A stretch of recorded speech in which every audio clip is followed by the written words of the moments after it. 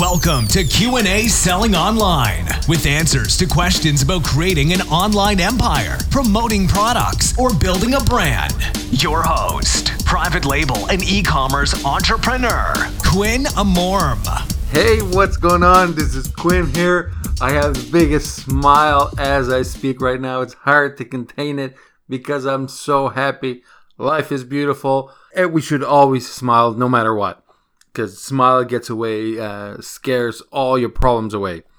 Now, today, I want to talk to you about when you're starting with your marketing, when you're starting with any kind of consulting, the things that can happen is that sometimes you will take every single client that will show up at your door. And that's just a figure of speech because they don't really show up at your door. They show up under your keyboard, they show up on your screen or on the other side of the phone, right? Now, I'm going to tell you a story that happened to me years ago when I wanted to start into digital marketing and I was going to do people's pay-per-click campaigns. I was going to run their Facebook ads and all that stuff. And there was a lady that had this clothing store, and it was already a very big, very successful clothing store. And I had just done that campaign that I had 34 million views in a campaign, and I only spent $57. And that was an insane result. That was like one of the biggest results of that year for any Facebook, per dollar amount spent. And that was just incredible. And then a lot of people started contacting me, and I thought I had to get every single one. It wasn't even me going after the clients. The clients were coming after me. I had reached 34 million people in the niche that I wanted. In 4 days, it generated $118,000 in sales. The return of that ad spend was insane. Like I said, $57 of ad spent on Facebook generated $118. But not only that, the page that I used to create that ad got 43,000 people that liked it, and I created a group related to that page on purpose because it started going so fast, and I got many thousands of people joined the group because of all of that. So it was not a one-time kind of ad results, because people on the group, people on that page stay there. They're still there today on that page, right? Okay, now, so what happened, like I was saying, was a lot of people wanted me to do their advertising campaigns on Facebook, and people started contacting me to do it. And one of them was, like I said, that clothing store. And as I started going and doing the campaign, it was all said and done. We decided the price and everything, and I started doing the campaign.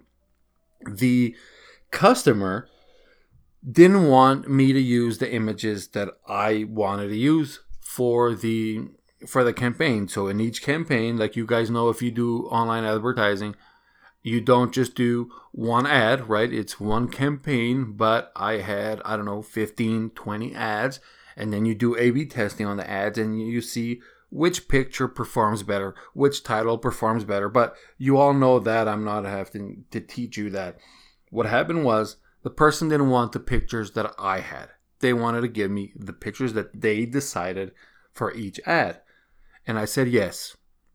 Okay, so this is where problem number one already started. Then I wrote the title for each one of the ads, and I wrote this, and they didn't want that title. They wanted the title to be the one that they wrote. And I said yes. Okay, so you know where this is going. So I said yes. Then the ad itself was written by the client because they didn't want the one I wanted. The targeting only could be done to who they wanted. So it was only 2 countries, and in those countries, they only wanted me to target a few different cities here and there, which I agreed to, and that's what I did.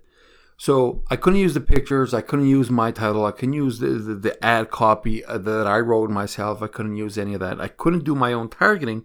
And then on top of it, I did some research, and I figured out who were the top competitors for their brand. The people that like their page that also like the other page. And I brought this up to them, and I told them I wanted to target the people that like these competitors. And they said no, because they had personal connections with the owners of those competitors. So they actually knew them, and they did not want to target their clients. And something that I know, and I didn't say anything at the time, but I always say this: there's no such thing as that brand's clients. They're just clients. It's like, that is not a Nike client. That is a client that buys from Nike, but they are not Nike's clients. Somebody that wears a Nike shirt can also wear a Reebok shirt. Nike shoes, you can also wear Reebok shoes, right? The same thing applies for everybody.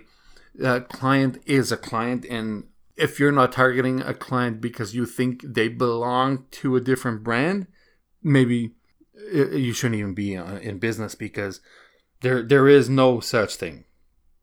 And then another thing was, of course, the budget. And I saw this the other day on a Facebook post by Jeff Hunter. Jeff had posted the people's budget versus their expectations. And it was, their budget was the picture of a beat up red car parked in the street. And then a couple days later, in the exact same parking stall was a Ferrari, the same color. So it was a red Ferrari, and they had, these are the client's expectations.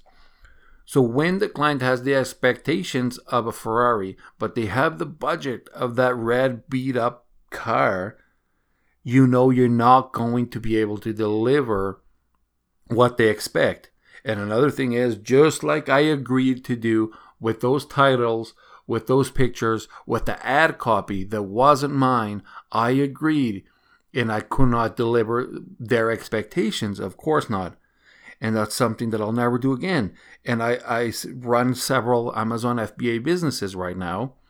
And when I get an account, it is done the way I know it should be run. And that's why now I have authority over running those accounts, because I know what needs to be done. And my customers agree to that. And I can deliver the way I want to, because I know exactly what needs to be done. So when somebody's hiring you because you are the expert at X, you make sure that you are the one that is going to perform X, and you're not, or somebody that reports to you that's going to do it the way that you have taught them. It's going to do exactly what you want. If the client interferes in your performance and doing things for you, sometimes they may do it because they think they're doing you a favor and helping. But in reality, when you go to deliver and it's not exactly what they expected, you're the only one to blame, and you don't want that. If you're building a business, or even if you are this business, you have to be the expert, and you have to be able to say no. It's hard when there's money on the table and all you have to do is grab it and put it in your pocket. It's very hard to do, especially if you really need that money to pay rent or to pay your car payment or whatever. But in reality, if you say yes to everybody, you won't be able to please everybody, and you are going to underperform. When you need the money and you don't have any other clients, you're going to have to take it. But I would say try your best to be in charge of every situation so you can deliver, because you're not in business just to make money. You actually have to help your clients. And when I do something, when I'm managing somebody's FBA account, trust me, I'm doing it just like I would do to mine. And if there is a client that will compete with me, I will tell them and I will not get them. If there's one of my clients, let's say one of the clients that does a supplement business in category X, if there's another one that's going to compete directly with them, I will not take that client. And it does hurt. It does hurt because, it's money that I'm not going to make. But to be honest, you have to be able to deliver what they want, and you have to be able to treat their accounts as if it was your own. The things that you would do to your own account to increase your own sales, you would have to do that to every single one of your customers. And if you can't do that, you cannot take those customers. That's it. Because your image is all you have when it comes to your marketing. And trust me, these days, every single person out there, every company has social media. Everybody has a social media following.